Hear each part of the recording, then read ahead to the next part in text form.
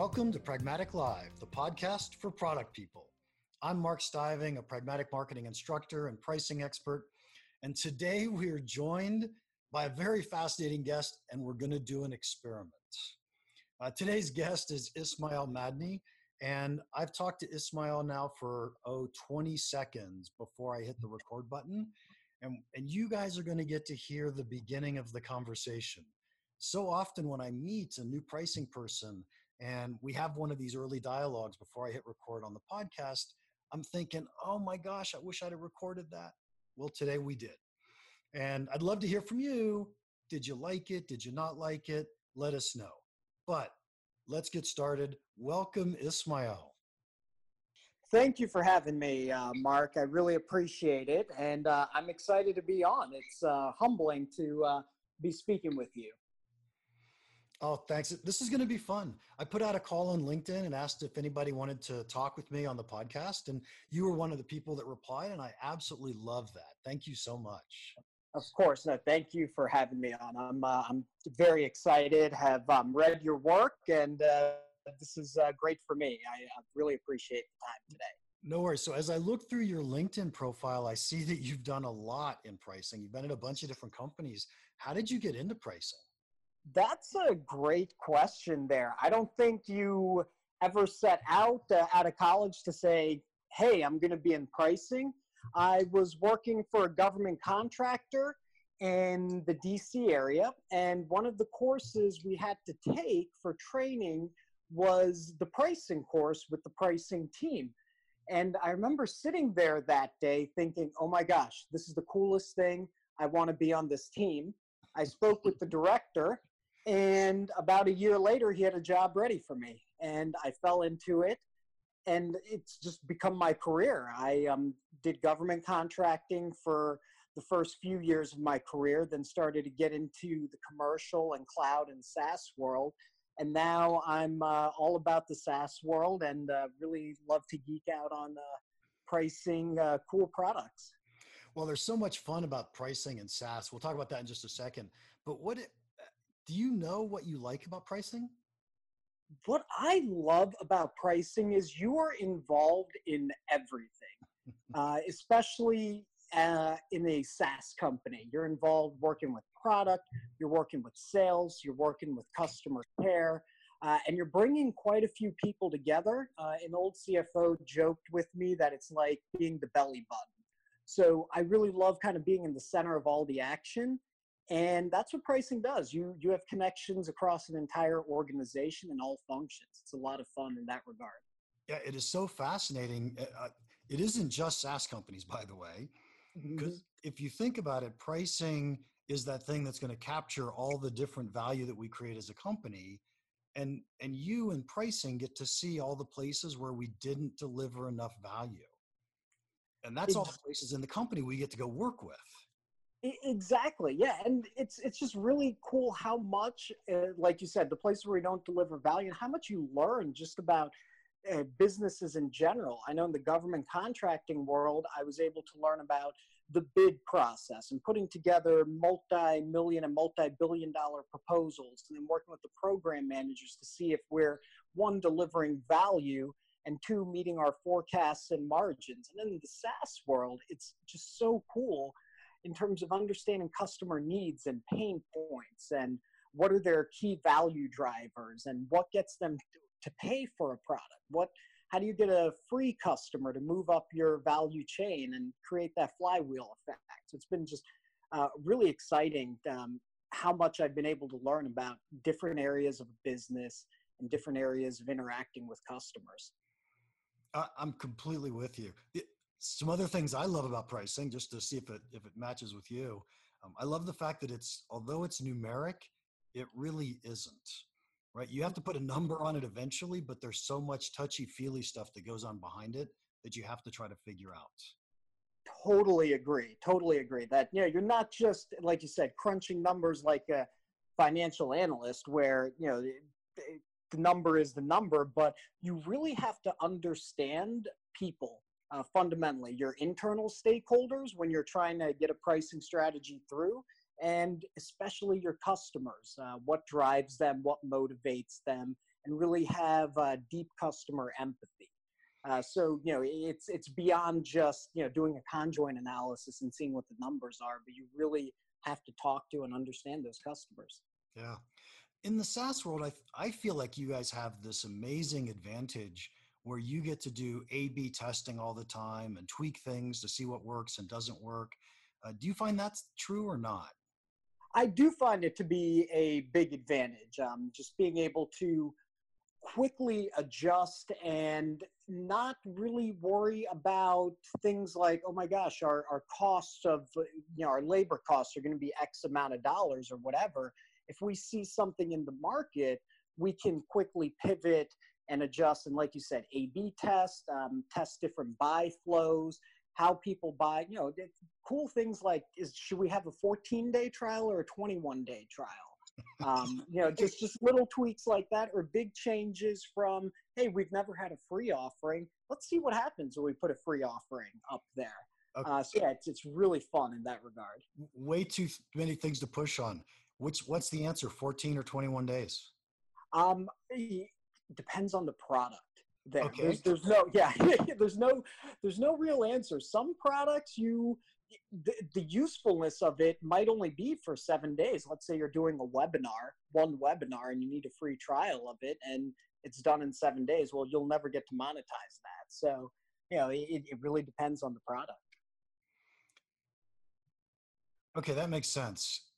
And so some products where there's going to be a lifetime value, once I'm using it, so it's salesforce.com, for instance, I'm going to use this forever and ever and ever. A 21-day trial works really well because I've actually hooked you. I've got you into it. Exactly. And now you won't let go. Exactly. Yeah. A Salesforce, a HubSpot, like you said, one of those that'll be in your daily workflow. And those are really fun products to work on as well, just in general, because you're going to hook someone and get some network effects. But it's those SaaS products where, hey, you might only need to use it like 4 or 5 times a year, where it becomes real tricky and a real challenge. Yeah. So let's talk about free. What experiences or thoughts or lessons have you learned on freemium type products? That's a great question. And I think where I'm at now, Auth0 does a very good job with the free offering that we have. So some of the things that I've realized is your free offering needs to provide the experience and value that a paid customer has. So it can't be a subpar offering, because no one will ever like the product. No one will ever bother to convert or go up the upgrade path. And if you get that right, you'll be able to keep customers. They may or may not convert, but it's a great experience, and there's a possibility down the line of getting them to convert. So that's really number one, is understanding, are we giving them a great experience? Yeah, Ismail, let me interrupt for just a second. Can you tell us what Auth0 does? Sure. Auth0 is essentially authentication out of the box for your applications. Essentially, we take care of the piece for developers that they don't necessarily like to do, just getting the authentication right and securing applications. So it can be, a little project you're working on externally. So, you come up with a cool idea and a cool app, and you're like, oh man, I don't want to do the authentication. We're just an API that connects to your app. And there's enterprise applications as well. We've got, I believe, around 3,000 paying customers and quite a few big names who are enterprise customers who secure their apps with our product. Okay, excellent. I asked the question because oftentimes when I talk about freemium to people, I say exactly what you just said a minute ago, and that is you have to offer real value. Yes. Otherwise, people won't use it. But what we really want to do is we do it a lot when we have what we'll call network effects. Exactly. And network effects essentially say if one person buys a product, it ends up becoming more valuable the more other people use it. So as we build this big network of users, we've now created a bunch of value for our company. Does that exist in your type product? It's a challenge with our product. So we may not have the best network effect. Where it really helps us is a developer is inspired to build an app. He works for Apple, for example, just using a big example. And he's like, you know what? I'm going to create my own app. He's in his garage working on it for 4 months. He uses the free version of, he or she uses the free version of Auth0. Like, this is great. But, the app idea is not that great, and only 3 or 4 people sign up for his app. Goes back to work and is working on the project team. And they're like, hey, we're building this big app for our next product launch. And this particular developer is like, hey, I know of a great product that can help us with the authentication piece. And, says we should check out Auth0 for our new offering here. And therefore, we get that enterprise level lead. So just because we offer that great experience to the developer for free, he can then go into his place of work and say, hey, we should be using this as well. It's almost like giving Apple computers to kids in elementary school. Yes. Exactly. That's exactly it. And other companies who do that, I think Adobe does a great job with what they do with their products to university students. You come out of school, using Adobe. You give that away to the user, the end user, and then eventually they get their future company to buy it. Hello, Pragmatic Live listeners. Did you know that we have helped more than 8,000 companies worldwide with our proven methodology and framework? To put the Pragmatic Marketing Framework to work for your organization, visit pragmaticmarketing.com/buy. Now back to Mark and this week's episode of Pragmatic Live. Any other lessons on freemium? I find this a fascinating topic, and I think so many people do it poorly, and they lose a lot of money because they don't understand what they're trying to do.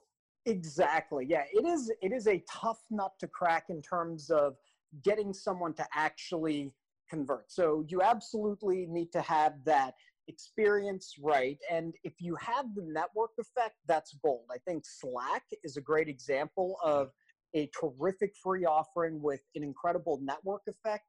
And they know the appropriate limits to have, where you get excellent value if you're just a group of colleagues working on a small project. But if you want to go company-wide, then it really forces you to pay for it. And that's where the monetization impact has. So I love what Slack has done. I absolutely love the Dropbox model. I mean, it was free for years and years. And then they began the network effect with wanting to share different documents. And that's worked well. So the triggers that you have is, I think, the next key.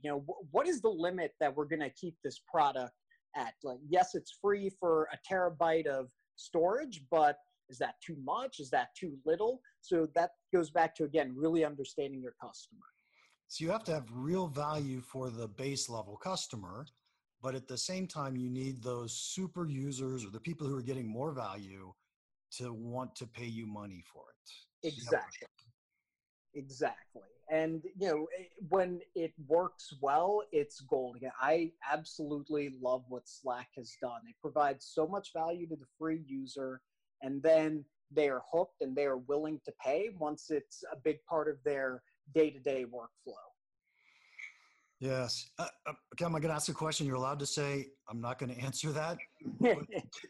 Can you tell us what % conversion rate you get off your free customers? I can say that it is a significant portion of our revenue, that flywheel effect I just talked about, that, it's in the double-digit percentage of revenue comes from the scenario I said, a free user going to their company and convincing them to purchase our product. Yeah, so people who started with free and then decided to upgrade is a really good revenue driver for you. Absolutely. Yeah. It's what I was looking for, and by the way, don't feel like you have to answer it, but so often what companies do is they say, I'm going to do this freemium model and I'm going to get a 10% conversion rate. And I got to say, that seems really high to me.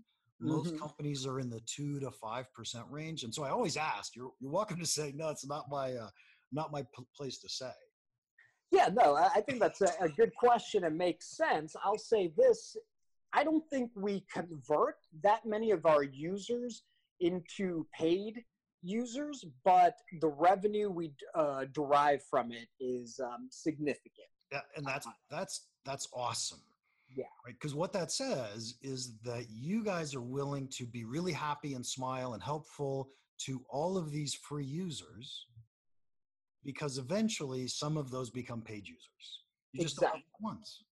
Exactly. That's exactly right. And again, it comes down to the experience the free user has.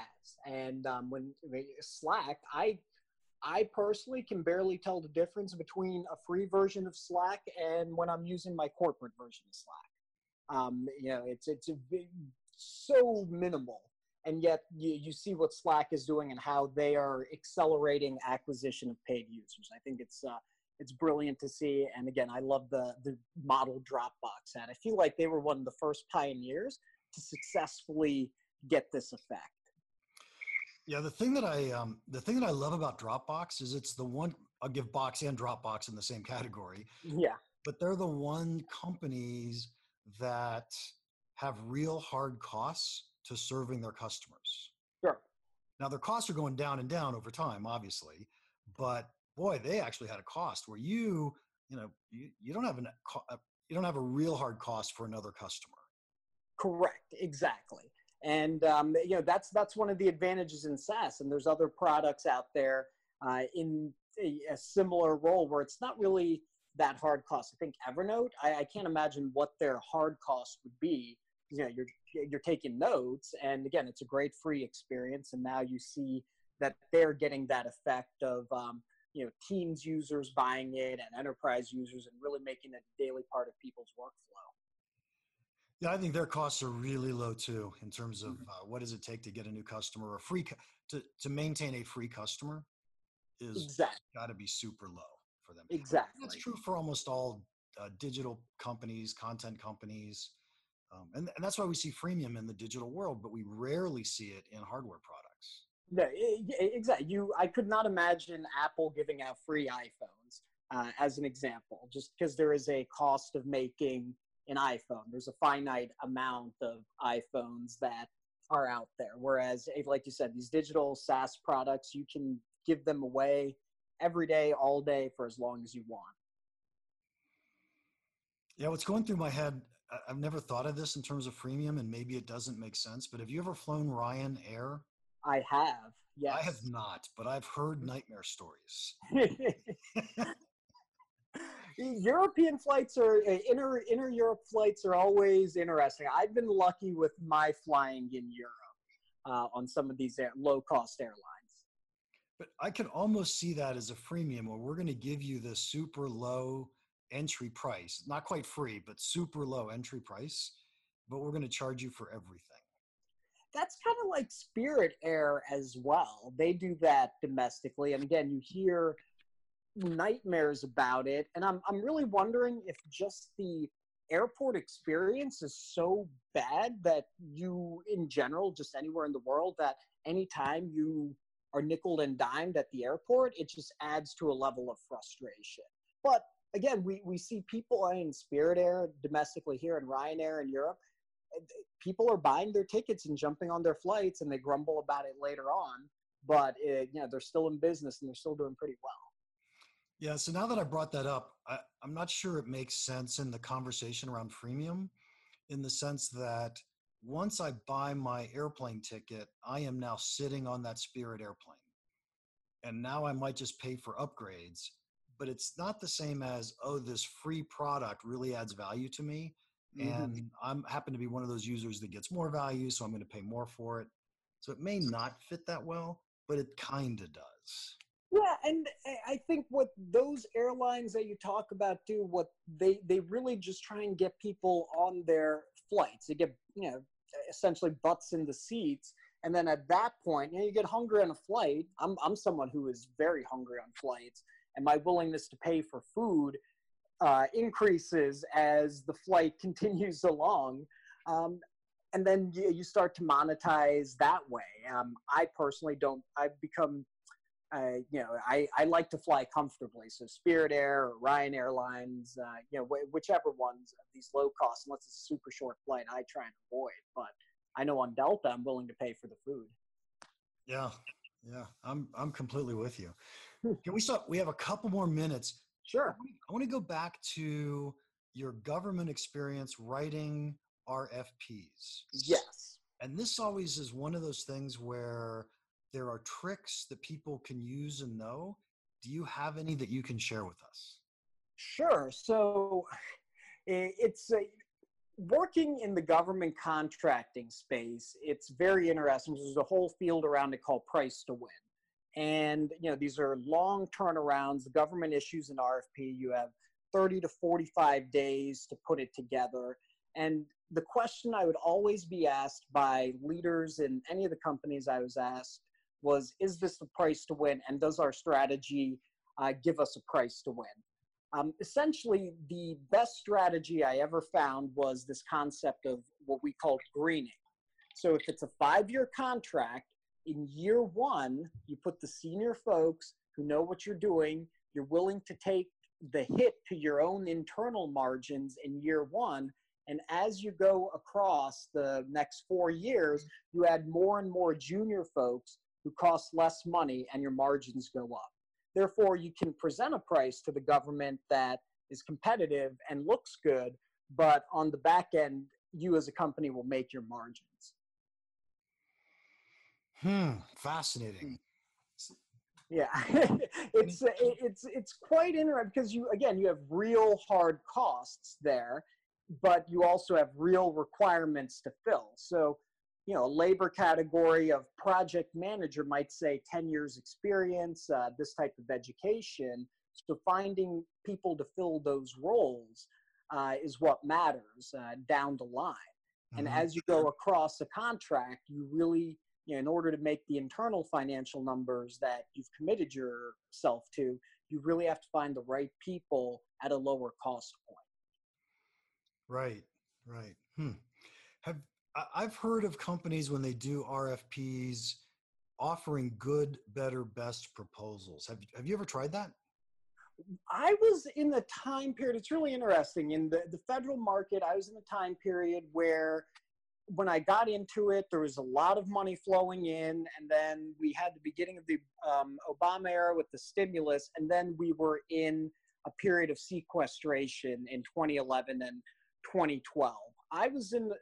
We never really got into good, better, best as much. We really tried to get into what is the contracting officer looking for. It started with best value. By the time I left that industry, it was lowest price technically acceptable. So essentially, if they asked for a car and you gave them a cardboard box with wheels on it and said, this is a car, well, that could be technically acceptable and it's the lowest price. So good, better, best just wasn't a great option when I was in the industry. Yeah, and the other thing I often hear or think about with RFPs is the buyer almost never really knows what they want. They write the RFP out, but we always end up with change orders and all the time.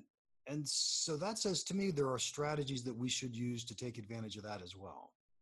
There are, and this is where it became a real relationship business. You need to know the contracting officer as well as who on the government side is asking for whatever the contract is out for.